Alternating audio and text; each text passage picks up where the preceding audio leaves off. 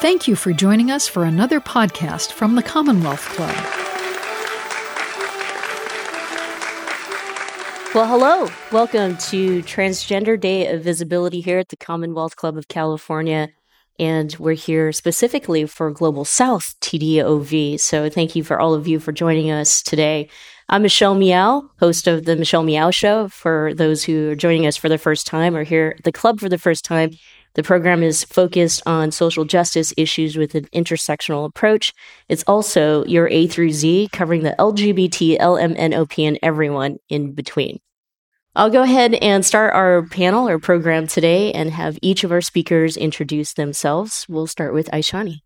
Thank you. I'm Aishani Majumdar. I grew up in India and Indonesia, and I am on a regular day, I'm just Aishani, but today I decided to be visible. I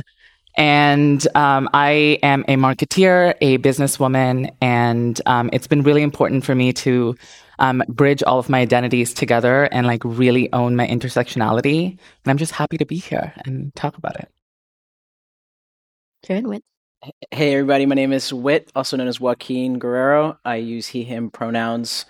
I liked what you said about bridging all the intersections. Well, I'm mixed race. I was born in Mexico. I'm half white. I then grew up in Canada. And then I came here to, pursue my life as a trans leader today.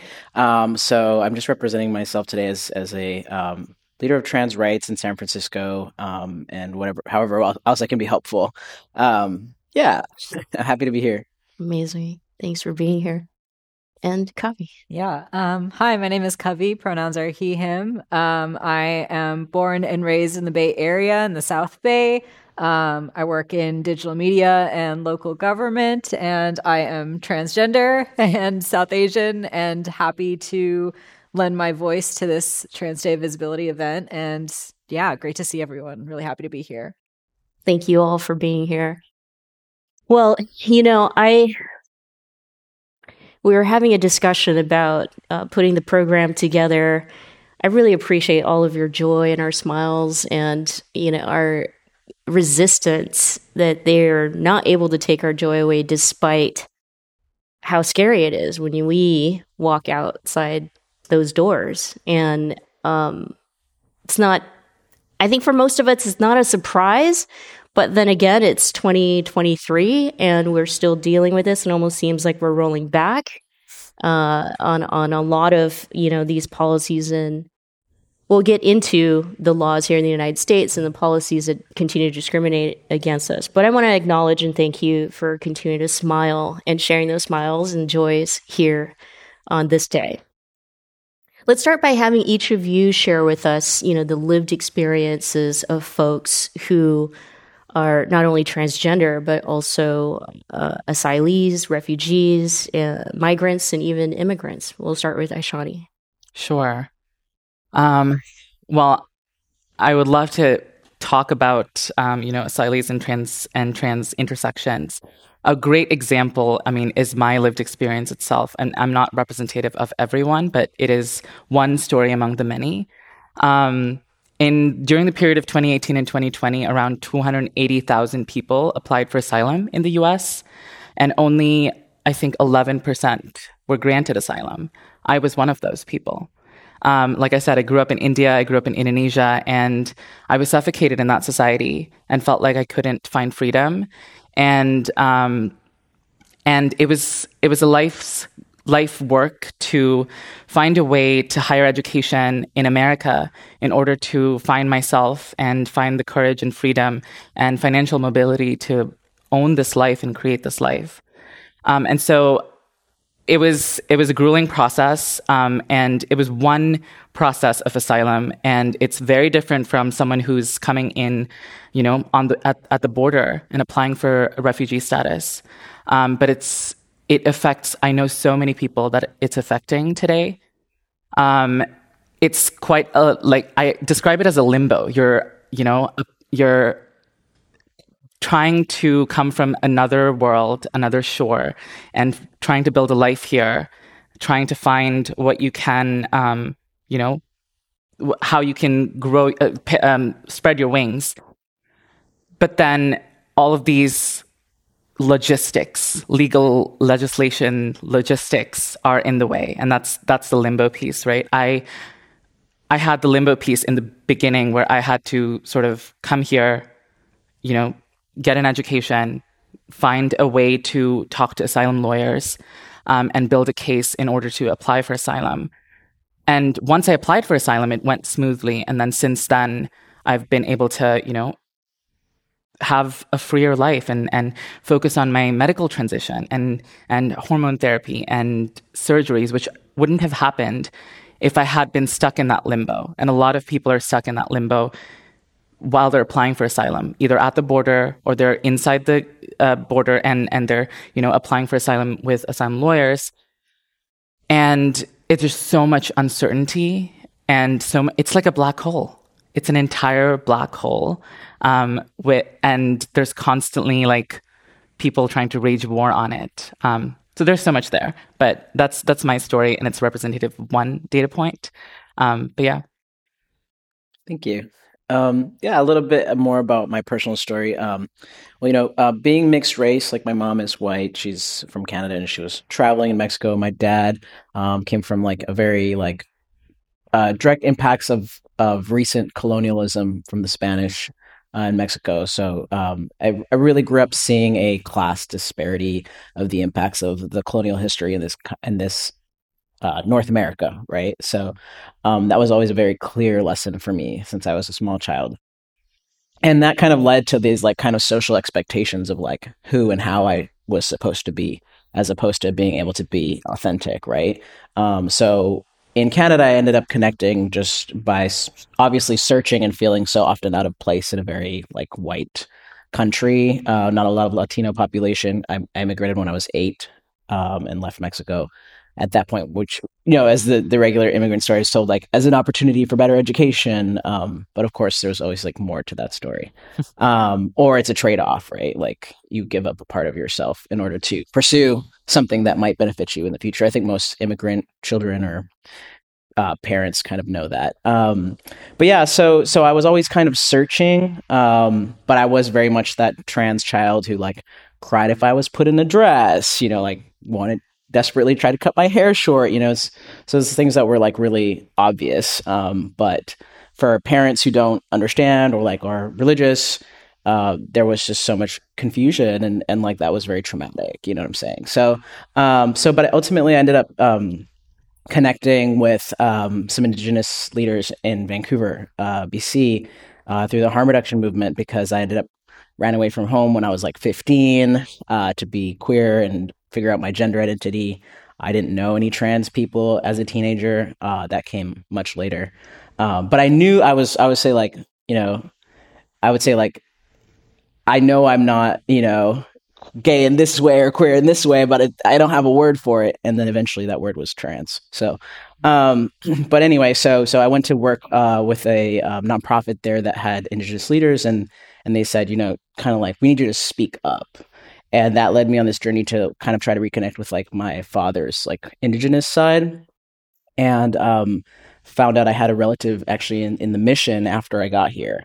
But mainly what brought me here was knowing that the history of trans rights really originated here and in New York, but specifically on the West Coast here. So that was my second journey of immigration, but really also of decolonizing myself. And I then went on to direct this housing program in San Francisco, Our Trans Home. I'm no longer there, but at the time, a very large population of the people accessing services of housing and case management were asylum seekers, people coming out of detention centers. And I remember them telling me, there would be one day 10 trans women, trans Latinas specifically, in Mexico in a detention center, and the next day 2 would leave and then 10 would come. So, just being there for them in those moments that they finally got to get a shelter over their heads, and hearing the stories of what they had to go through, people, traveling by foot from Honduras all the way through Mexico, coming across the border. So many stories like that about trans migrants and the untold truths of what they go through to get here, and then And then just to have been in that moment where I could see them thrive and really just turn their lives around was such a gift. So I'm super honored to be able to talk about that here today. But I'll pause there. Yeah. Kavi. Yeah, it's always so great hearing other trans people's stories because we have such different journeys, but there's always these motifs that kind of like echo. And I really resonated with a lot of your stories, even though personally mine is a bit different. But I grew up in the US. I was born and raised here in the Bay Area. My parents immigrated from India, and my mom was pregnant with me while she came here. So I was born kind of right on time here. Which I'm very grateful for because I know that my citizenship and my growing up here has granted me a lot of privilege. But I feel like like there's a very unique experience for, South Asian kids or Asian people or any kind of non-white person in growing up in an immigrant family in the US. For me personally, I had a lot of shame growing up. I had a lot of, man, I wish I was white, or I wish I had parents like my white friends' parents, and I had this queerness about me that I didn't understand, and this frustration with my environment that I didn't understand, and was kind of navigating my childhood that way, just feeling misunderstood and that I was just different and weird somehow.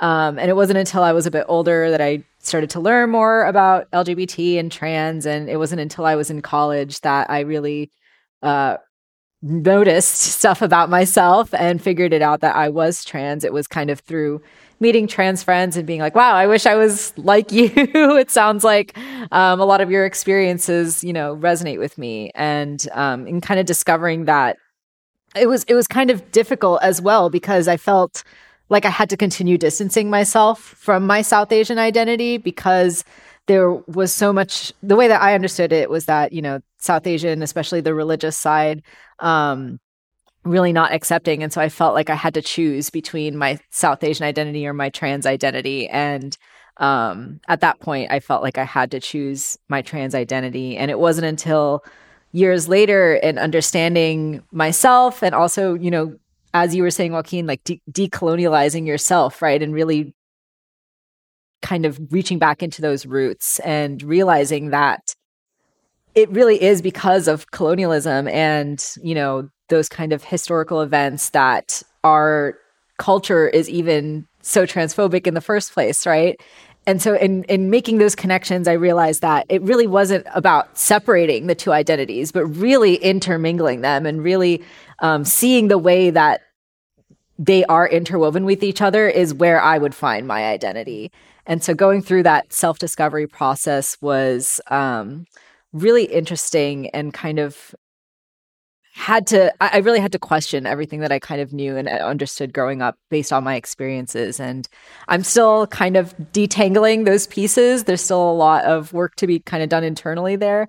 But I have just found a new sense of community with this new intersection that I've found. And, through events like this and through organizations like this, it's been so wonderful. And, Michelle, you talked about trans joy and kind of the face of everything. And, today's Trans Day of Visibility. And the way that I feel about visibility is very paradoxical. I feel like it's kind of a double-edged sword, right? With visibility also kind of comes more targeting and more hostility as well.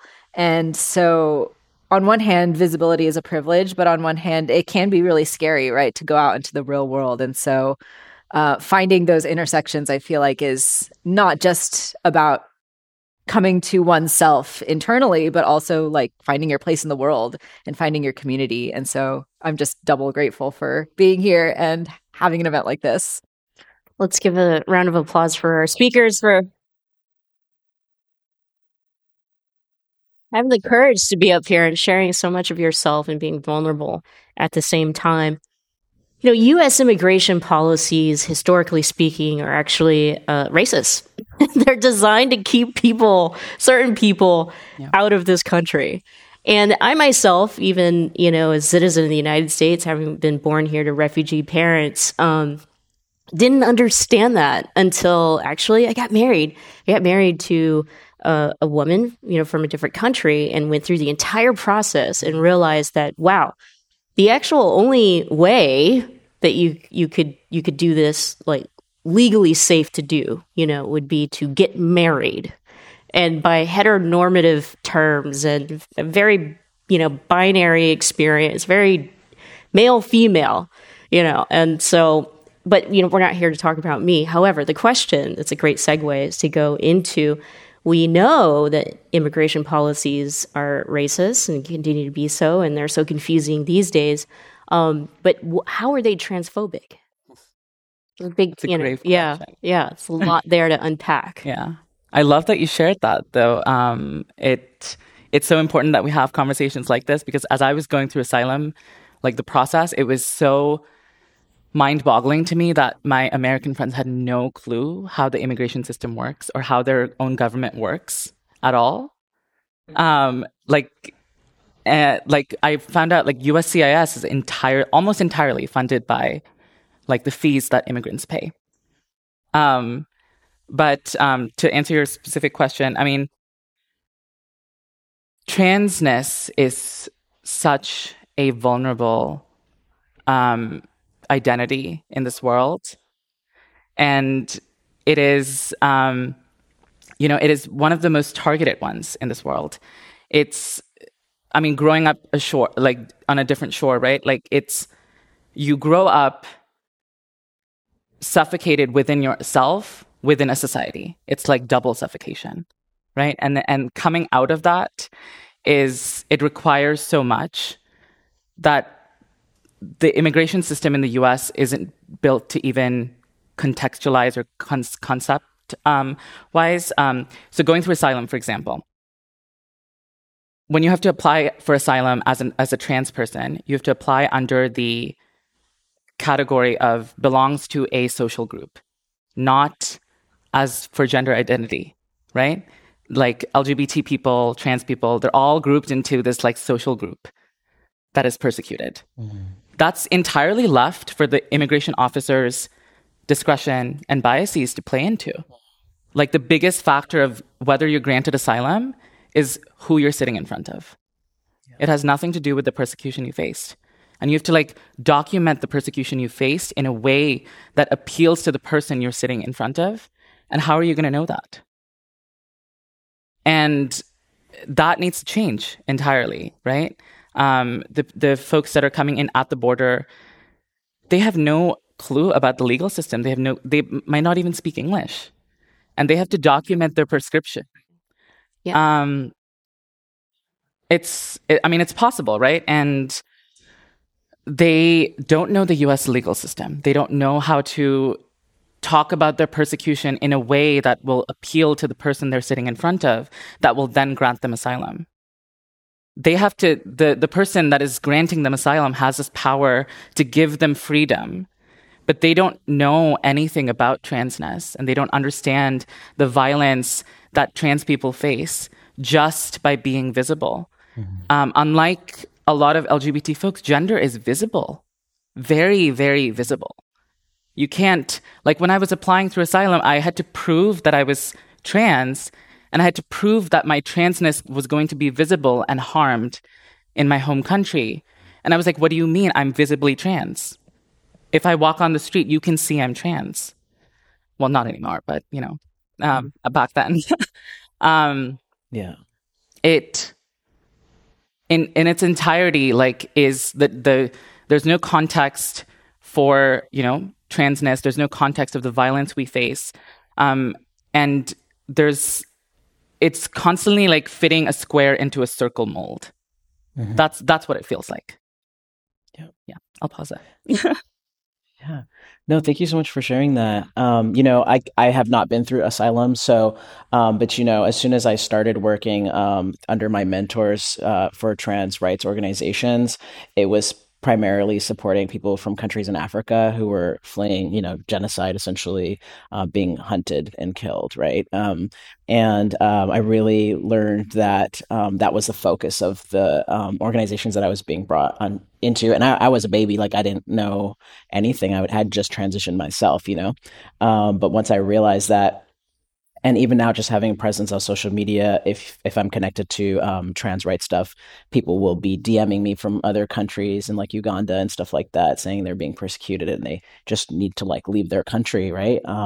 So it's a lot. It's a lot what's happening. And so if this country is not prepared to receive them with their unique needs to those experiences, we're doing a disservice to an opportunity to really make a difference in people's lives as a global community specifically.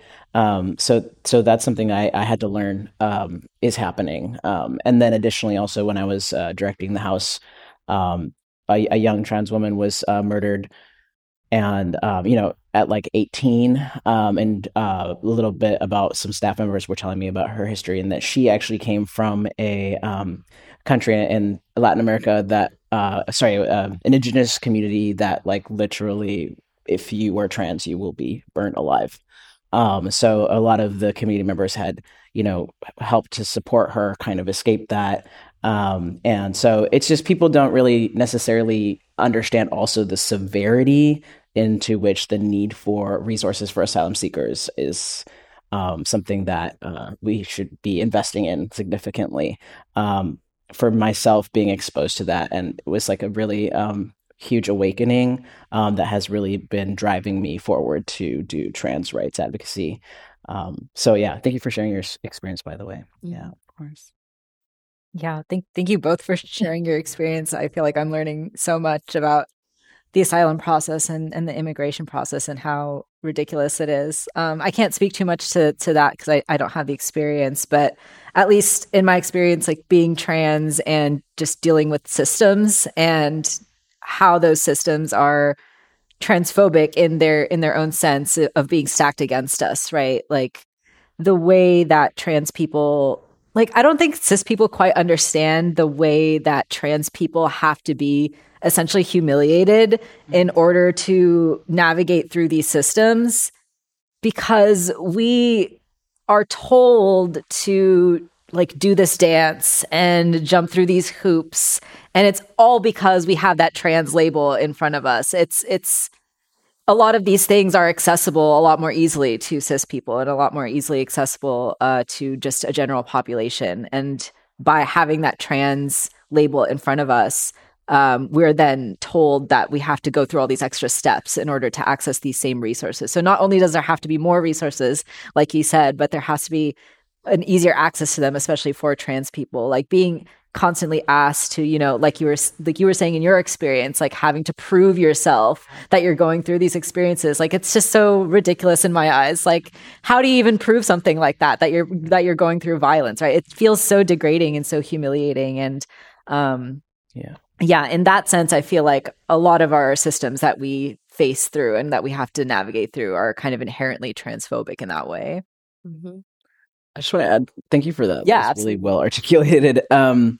There's a piece around dignity. I think that's what I'm hearing. That it's that's the piece that as trans people we're trying to articulate. How do you understand what dignity means for somebody who has an experience that you don't? And how do you represent that in your systemic processes, right? So thank you for pointing that out, because that's something that I want to put a focus on as well, right? Like it's the absence of dignity in the process in which you as a population have to be put through a system that does not have space for you, like you said, putting the wrong shape in, because we haven't carved that space out yet.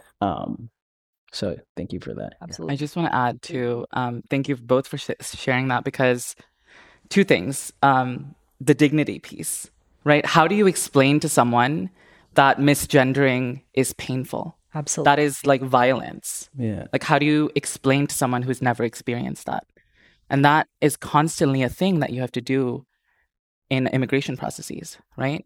And then the second thing is you layer on the cultural piece, like Kavi, you were saying about like being South Asian and trans, and feeling like our culture did not accept us and cannot accept us, and I'm sure you experienced that too. Like I remember sitting in front of a asylum lawyer as I was like looking for asylum lawyers, and this woman happened to be white, and I was explaining like the experiences I had, and she asked me, she's like, okay, but if you like return to India, could you be part of the Hijra community and be free? The Hijra community is the trans community in India, right? And I had to explain to her, and she had no context of India or like, you know, South Asian culture. But she was an asylum lawyer and claimed to have done so many cases from India. So it was baffling to me that she asked that question, because it was like, I have an undergraduate degree in engineering in America, and if I go back to India and I'm part of the Hijra community, I will not have a job. Do you not get that? Mm-hmm. So so if you layer the cultural piece to it, it gets even more transphobic. I feel like, yeah. So thank you both for sharing that. Definitely. Thank you for sharing that. I mean, I feel like I want to jump in. I want to share so much more, but we're here for you.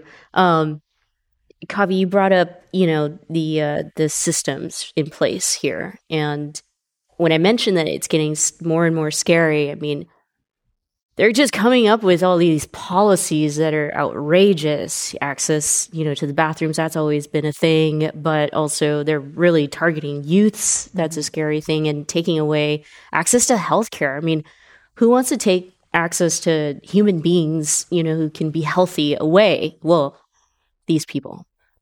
So let's talk about, you know, how systems, in your own terms, you know, how they impact and affect your lived experiences here.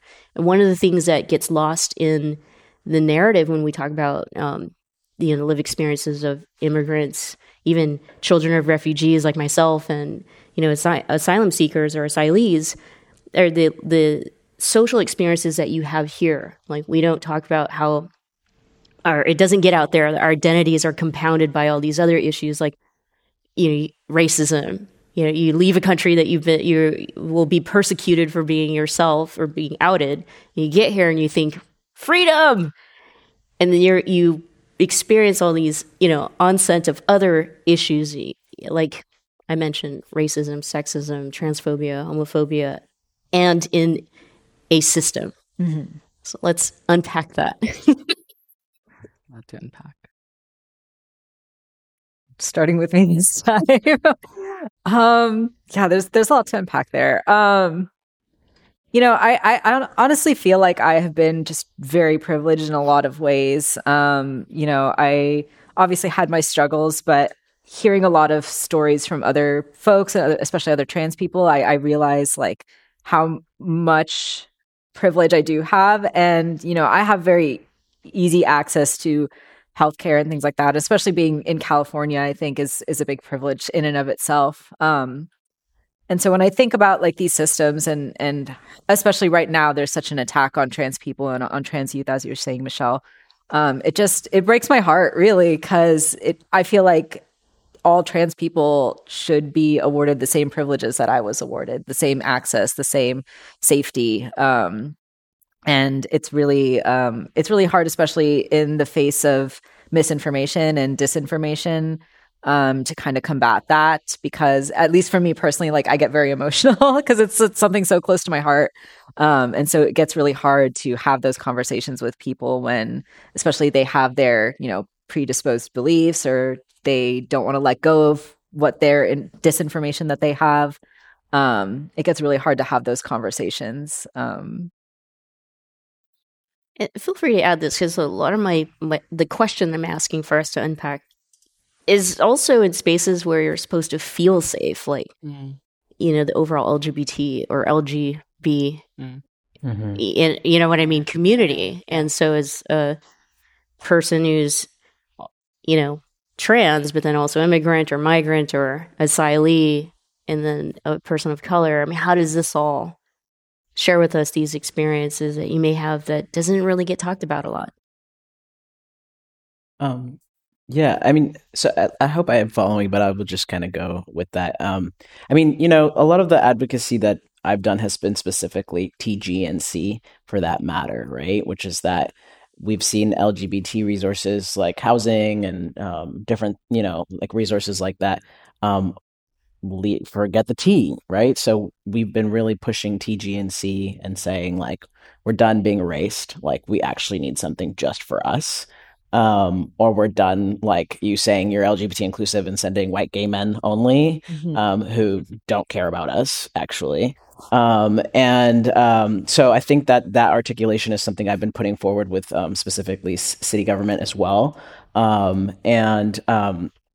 far as like what we were talking about, with a lot of the anti-trans legislation being passed right now and those policies, my own experience, it's like I remember when I came here, one of my colleagues who has behind the scenes done so much for trans healthcare in San Francisco specifically, including that, the coverage by Medi-Cal and all of this, like they worked on it. And when I heard that, I was just like, wow, like you did that, and honestly, like for a lot of us, like I could speak for myself, like it's just really sad to see the way that people are talking about things like, gender affirming surgeries in states like Kentucky and Tennessee, because like as I remember the few years before my surgery that I was like suffering so much in my body. And it's like, how do you explain to somebody like you said, how do you explain to somebody like, I feel like I'm not going to make it in this state, this change is going to help me? And it was like after my surgery, I was like, I can breathe. I didn't feel like I started to live until then, honestly. Like It was really hard to explain that to somebody, to say, and I was at that age, I was like 29, and I was like, I feel like I'm starting my life today, so to hear all this kind of rhetoric around like people regretting surgeries or like calling it whatever they're calling it, amputations, mutilation, right? It's like horrible. It's but at the same time, like I try not to get defeated by it, because the reality is the people that are doing this have always been doing this. And I'm very fortunate that I was mentored by Black trans women who, had to literally fight, and so, I don't get discouraged by this. What happened in Kentucky, it was slimy, and they overrode the veto with the microphone off, I heard. And this is white boy games. This has been going on from the dawn of time. Yeah. And we just have to be unwavering like our ancestors were. And it is going to be a hard fight, because it always has been. But we have each other, so I just try to stay positive in that sense. But I do think it's important that we remember and that we have these conversations, that all those things are connected in the ways that people are strategizing against us. And that is genocide. What I've said is like, for people who don't understand what's happening right now with anti-trans legislation, is that it's an effort to eradicate our existence. But we've gotten us this far, right? So, and that's a long way from where things were, say, 20, 30 years ago. Yeah. It's exactly where I was going with it. Right. Okay. And I didn't want you to leave, a stone unturned if you felt like it wasn't safe enough for us to be even honest with each other, that sometimes within our own community, we are erased or silenced or, treated wrongly, if you will. So. I love that you said white boy games, because that's what it is, white boy games. It's so interesting, like I came to this country to like find freedom because I was suffocated in my society. And sometimes as these things happen, I'm like, is this better off? Question mark. But I have a lot of privilege, even with all the things I've, experienced, and we all do in this moment right here in this city. And we live in a space where we have access to so much as trans people, sometimes, but it's a hard time for trans youth at this moment. It's a very, very hard time to, experience the little euphorias of starting your transition in an environment that's telling you you're awful and wrong and deranged. Yeah. And to them, I think, we're done being erased. We will not be erased. And we'll do what we have always done, which is like be within our community. And sometimes it has to be we have to uplift within just the trans community, because like you said, like sometimes the LGBT community don't understand the issues that we're facing, and to trans youth, like I saw this video come out today from I think the media outlet, that was just so powerful.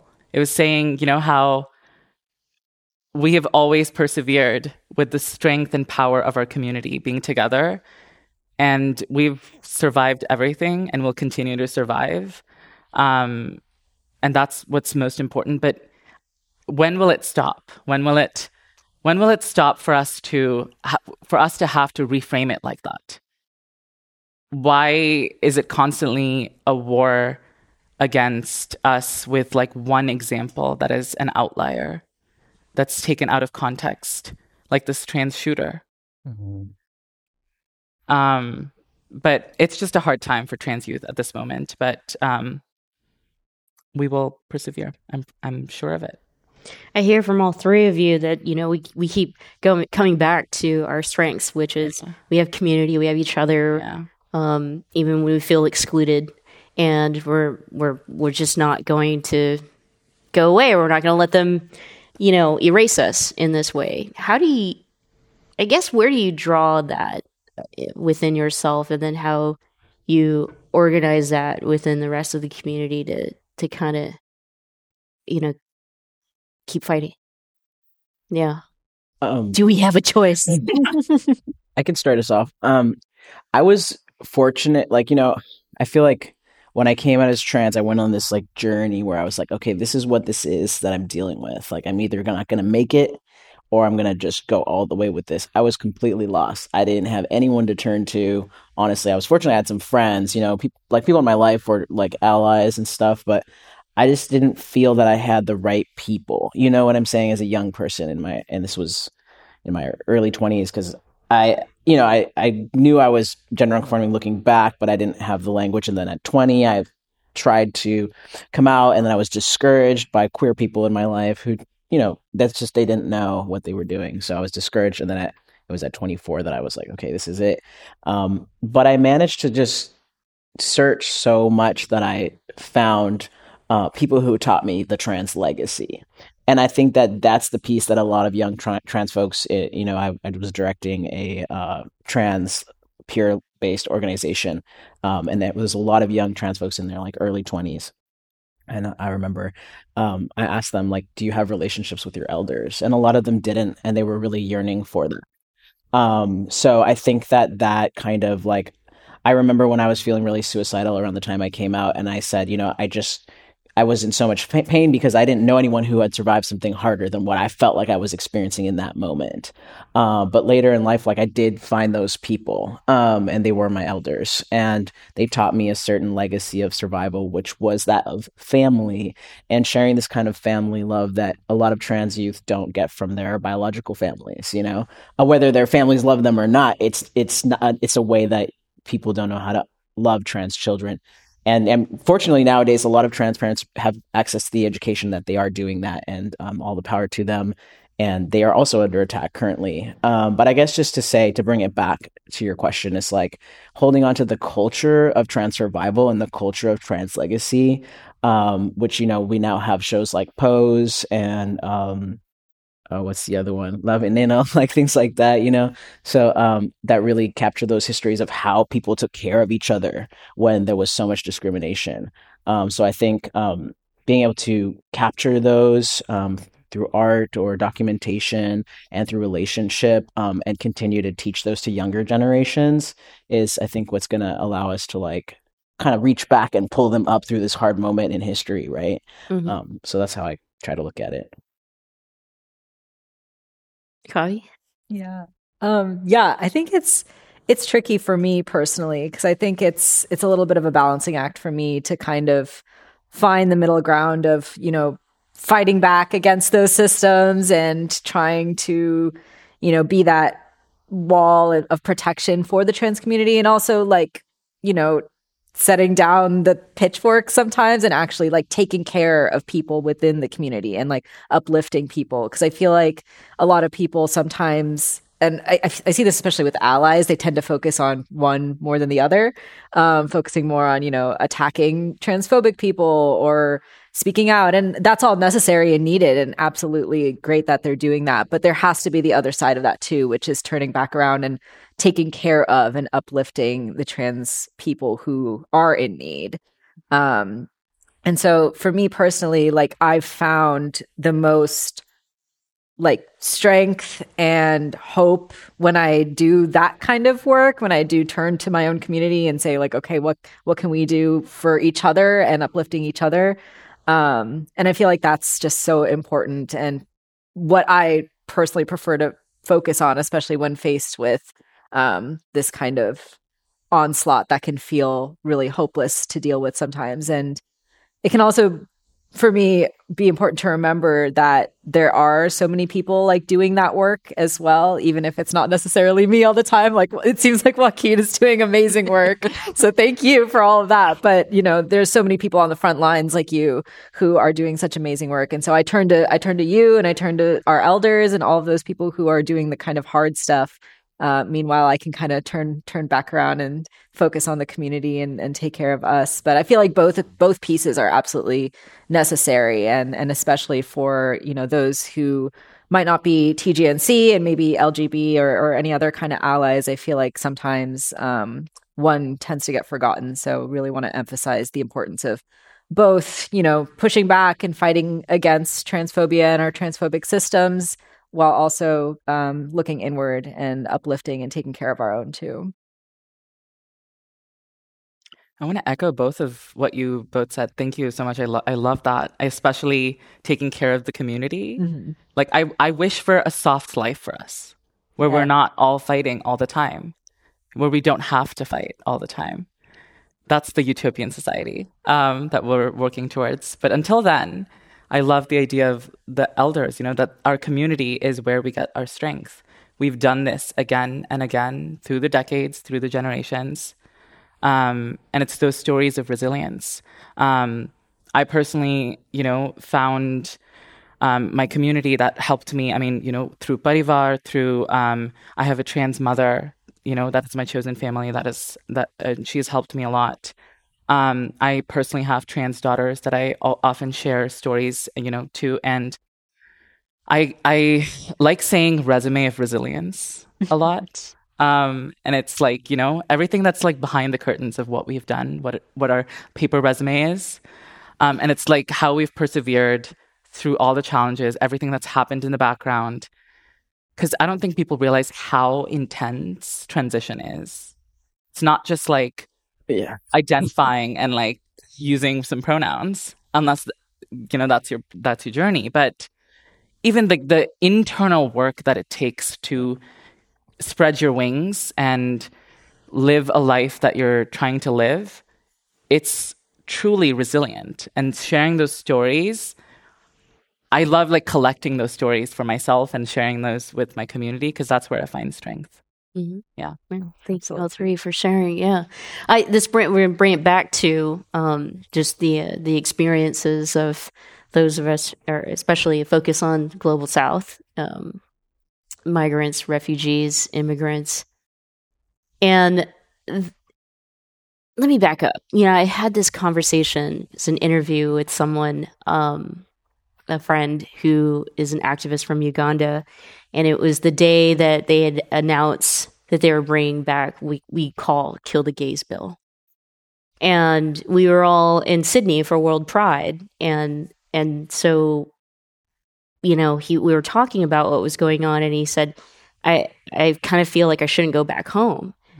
And I said, I don't think you should. I think you should just squat here and do what you need to do and don't go back to Uganda. I think they're going to pass the bill. And that, sure enough, they did, right? Yeah. So for those who don't know, Uganda has passed one of the most terrible and harshest anti-trans bills, anti-LGBTQ bills.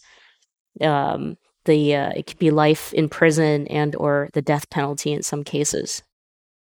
And I had to really think about my comment, though, because I said, just squat here or come to the United States and just stay there, and without even thinking about what other experiences I might be putting this person through that isn't necessarily part of this privilege experience that I have, in that sense. So the question back to you all, is how we, because we are sitting in positions of privilege compared to some of our trans brothers, sisters, siblings, how do we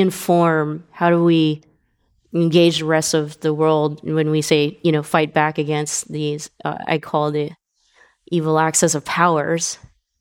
So we know the influence of anti-LGBTQ policies actually stems from the Western world. How do we inform and advocate for a better foreign policy so that those who are in countries that continue to persecute, especially trans folks in the global South, what kind of work can we, even if it's small as privilege, and I'll kick us off, for example. That's one, is just to educate myself on, you have to understand the cultural nuances before you throw out big sweeping recommendations like just go squat in the United States and you'll be fine. I try. Yeah, no, I love that question. There's so much we should be doing because, growing up abroad, I and coming here, I realized like how clueless a lot of Americans are about the world. I'll say that. And it's firstly informing ourselves, about what's going on in the world, like you said, the cultural context, right? And understanding the world, understanding the different experiences, and then having conversations. These conversations are so important, and in different formats to reach the people that are facing these issues abroad, right? So I try to use my voice as much as possible, so someone like me in India can learn from that and find hope in that. But that's one aspect within the community, right? And then it's demanding like training and education within the immigration systems of the world, right? Take examples of countries who are a little farther along, like Sweden, Spain. Their asylum processes have some better policies in terms of trans education, in terms of trans contexts. And it's important to take those examples and bring it here, and then also impact other countries, because it's a global. We should all be walking this line together into protecting trans people everywhere. And then there are some outliers that are just not going to protect us, and to safely get the trans people out of those outlying cultures and put them in places where they can be. And that's so unfortunate, because when you take a trans person out of their culture, they're losing their culture. Mm-hmm. Yeah. They're losing their culture.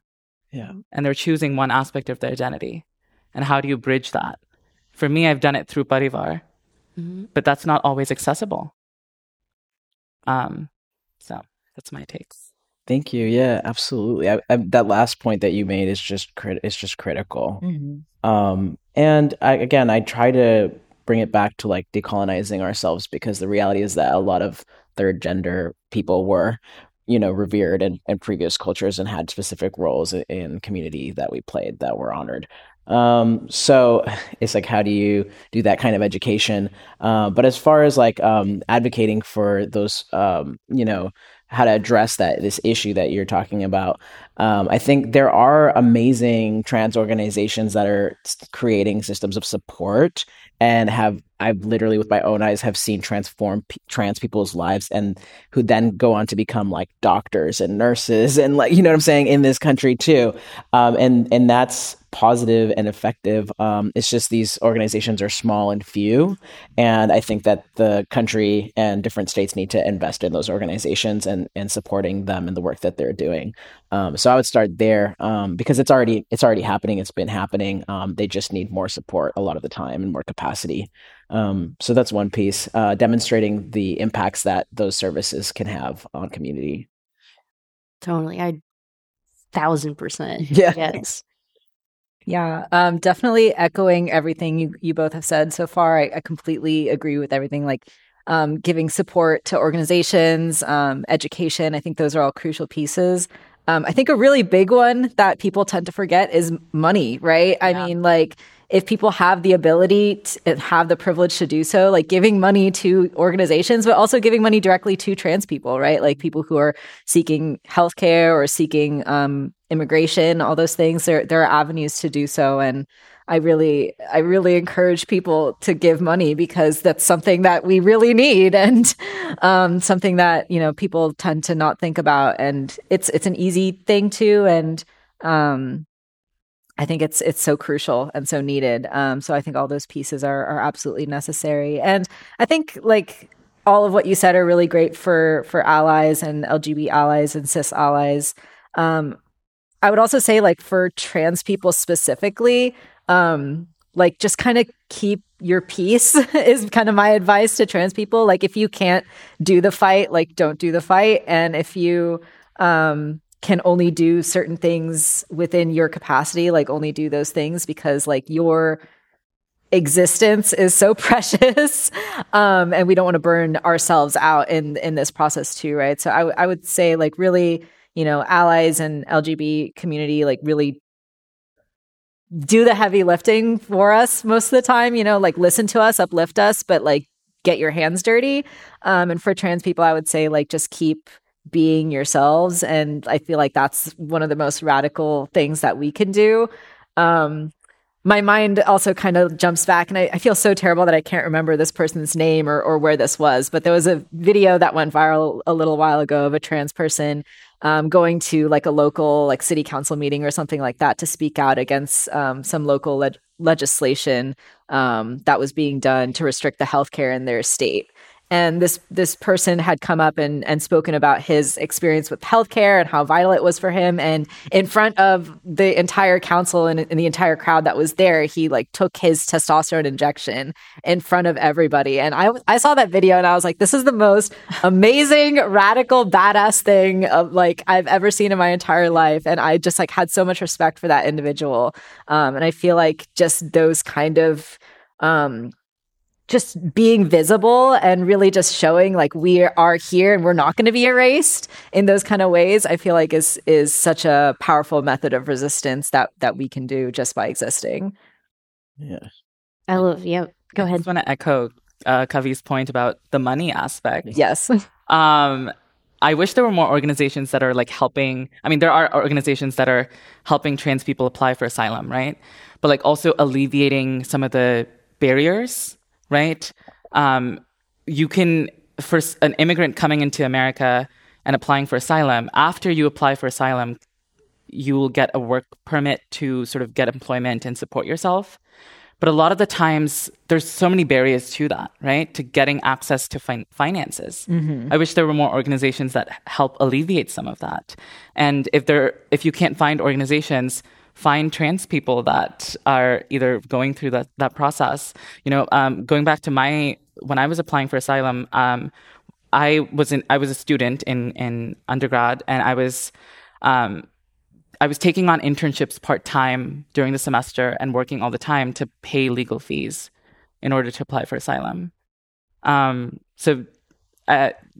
Just more money in trans people's hands as they're going through processes. Definitely. Yeah. And that brings up the issue of equity, right? Because even if you are like, okay, here, come on here, you still have to start from such a farther back place that, equity is really important, especially financially. So San Francisco just passed the first transgender nonconforming, I think, GI program, the GIFT program. So general income for trans people. It's the pilot, so hopefully it sticks around. But I think that's another piece in which, financial equity will support people in being able to thrive.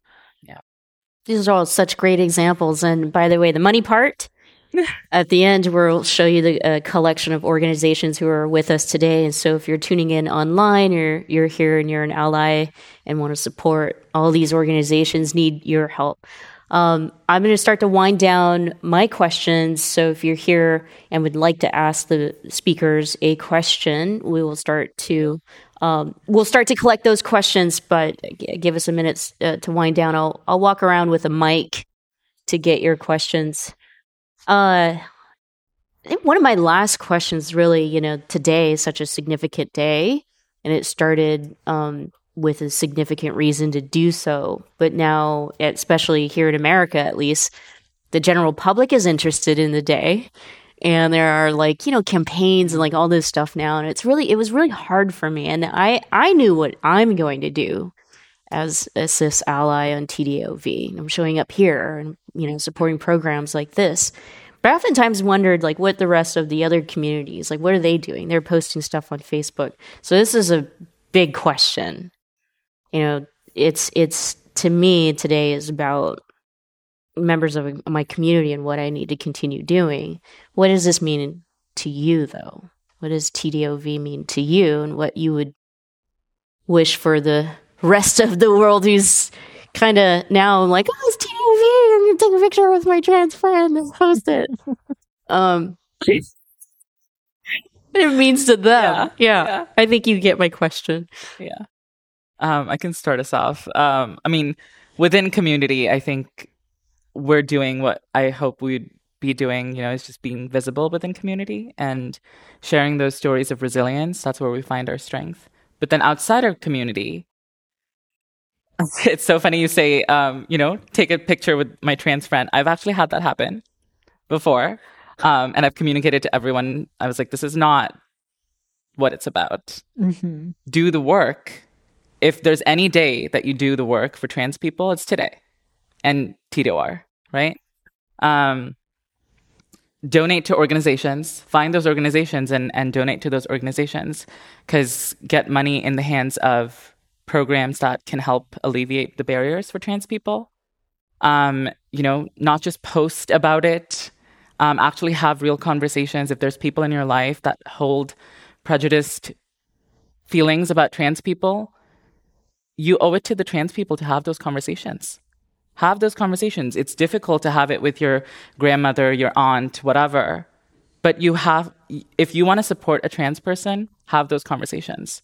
Because that's one person at a time, you're changing something. Yeah. Yeah. Thank you.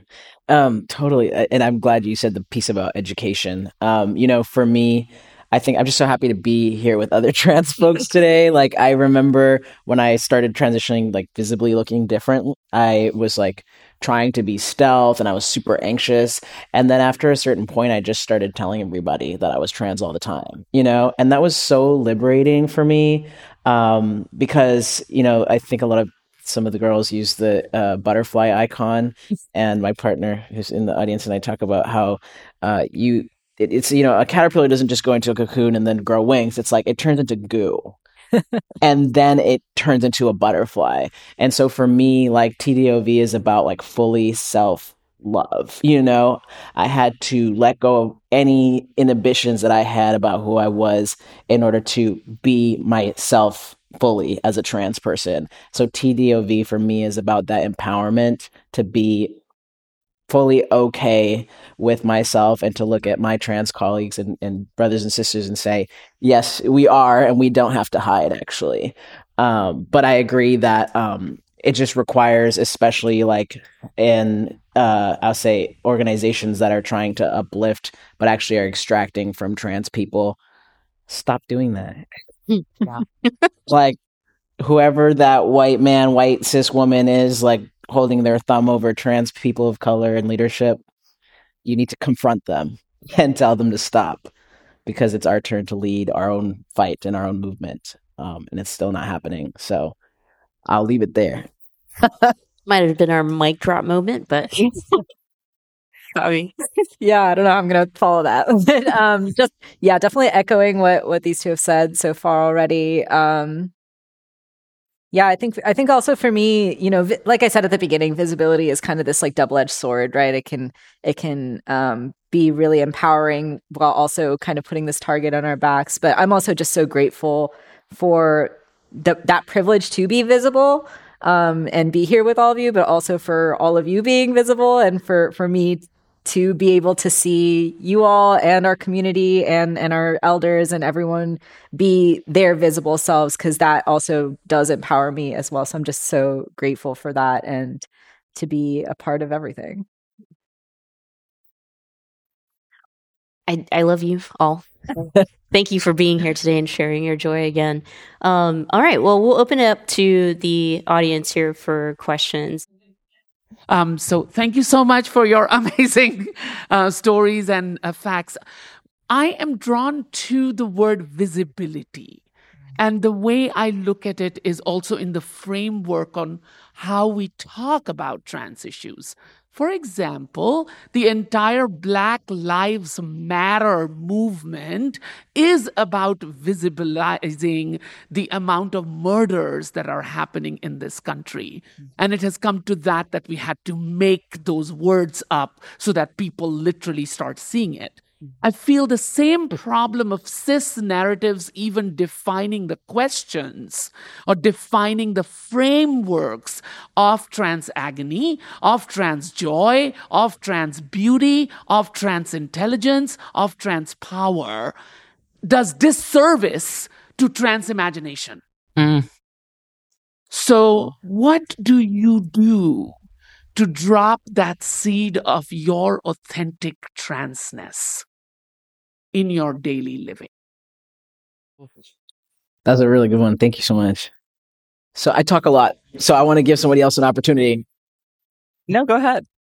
All right. Yeah. Okay. So let me make sure I understand the question. It seems like correct me if I'm wrong. So what I heard you ask is, it seems like as trans people, we don't really have an authentic opportunity to represent ourselves. So our experience, be it agony, joy, what's actually happening in this country on a day-to-day basis, ends up being filtered through our cis allies sometimes, to the point where the questions that we're even thinking about are not by us, correct? Okay. Thank you so much for that. And I also thank you for bringing up the murders of specifically Black trans women in this country. It's a piece that I talk about a lot in the political framework, because people are not talking about it, and it's disturbing to me. But I just thank you for bringing us all back to that. And like I said earlier, that's why I made that comment of being like, okay, yes, trans people are leading, but they still continue to be under the thumb of some, cis white somebody. And I think it's really important that we continue to fight for those places, and that means having places for just us, and specifically for just trans people of color. And then within that, even questioning the fact that the term BIPOC is problematic because it continues to displace Black leadership and Indigenous leadership. So the reality is we need to carve out spaces where people who continue to be erased can just be with each other to have those conversations, and then bring those conversations to the audience. And I think that's the only way. I've been trying to bring to the table a lot of the fact that BIPOC organizing continues to perpetuate anti-Blackness, specifically because of anti-Black sentiments in the Latino communities, in the Asian communities. And so similarly, the intersection of transness, that's going to happen at, double the barriers. So I try to center myself in that, but I'm not answering how I drop into the seed daily, other than to try to do that in everything that we talk about, right? So I guess that's the answer to your question. Yeah. I love that. I love that question. Thank you, Jay, for asking. I think just the trans imagination part is so beautiful.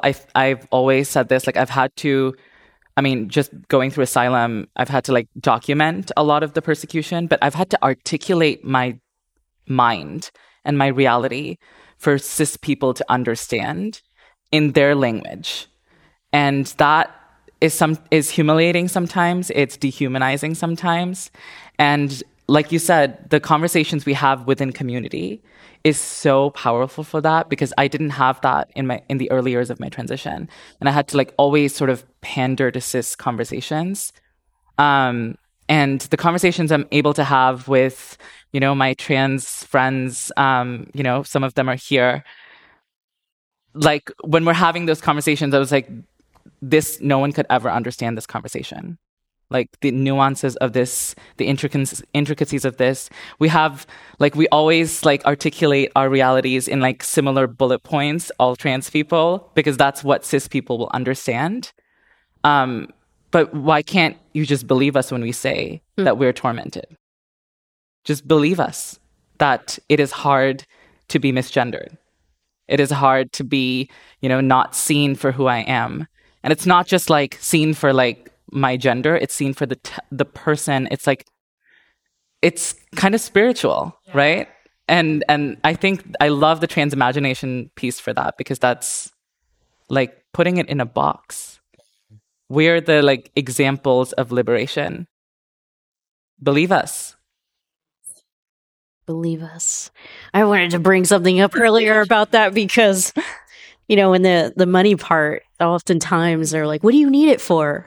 How many people is it going to reach? How many lives will it save? And it's like, what if it didn't go to saving a life? What if it went to somebody's happiness? Or what if gender affirming care is healthcare? Yeah. Because everybody deserves to be healthy. What if it went to makeup it should. Yeah, right?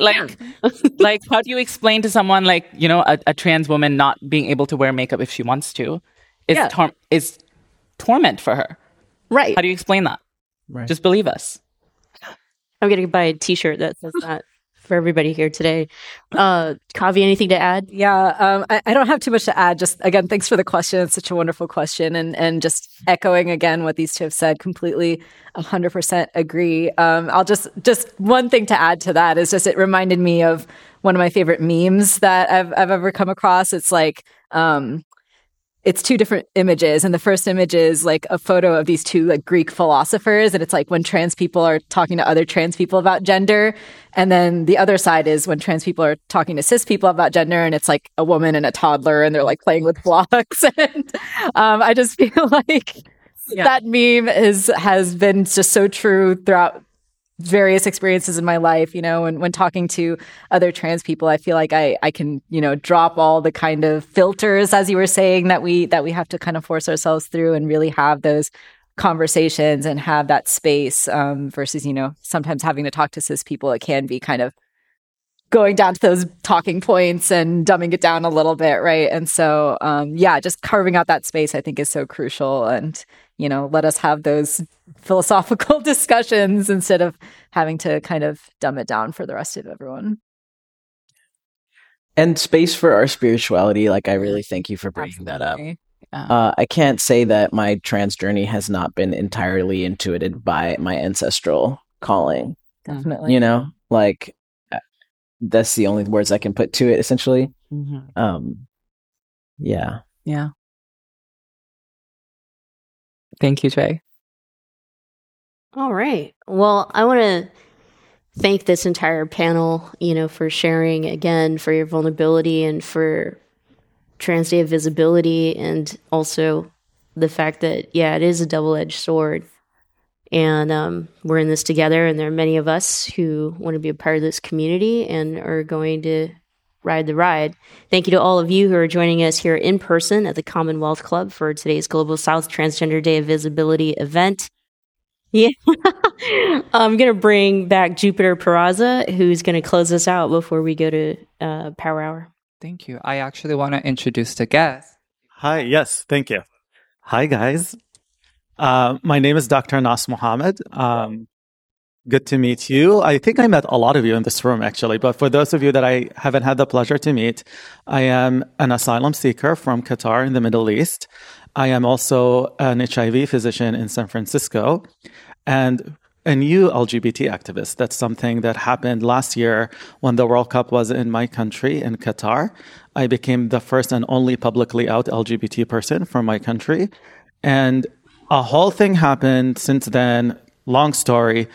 But the part of the story that is not public is that a lot of the work that we did last year that resulted in the foundation that we have, Alwan Foundation, was done by transgender community in Qatar.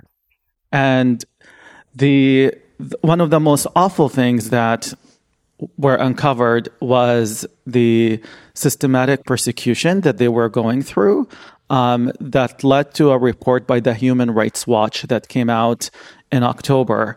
And it's the first country condition report really on any living conditions for the LGBT community in Qatar. But the transgender community specifically in Qatar were physically tortured by the regime, by the government.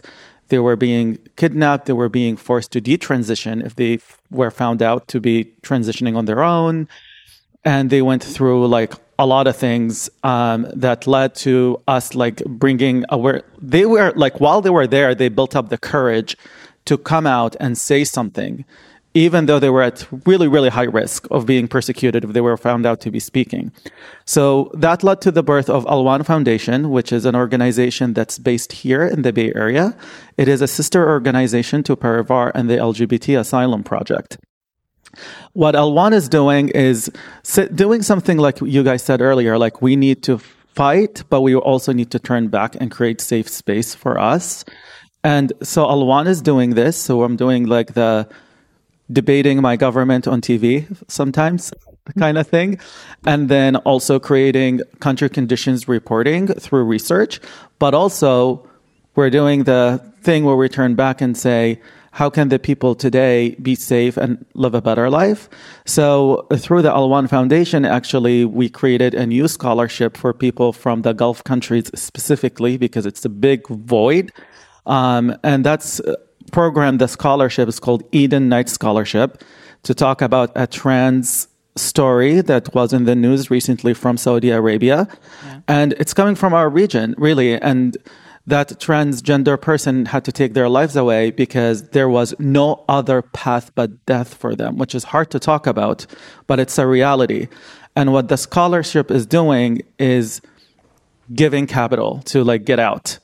So even if it's at one person at a time, when somebody is trapped, they will have a scholarship to just get out and then have a support system through other organizations. We're hoping that the LGBT Asylum Project and Parivar and other organizations will help build that support system for somebody to get on their feet.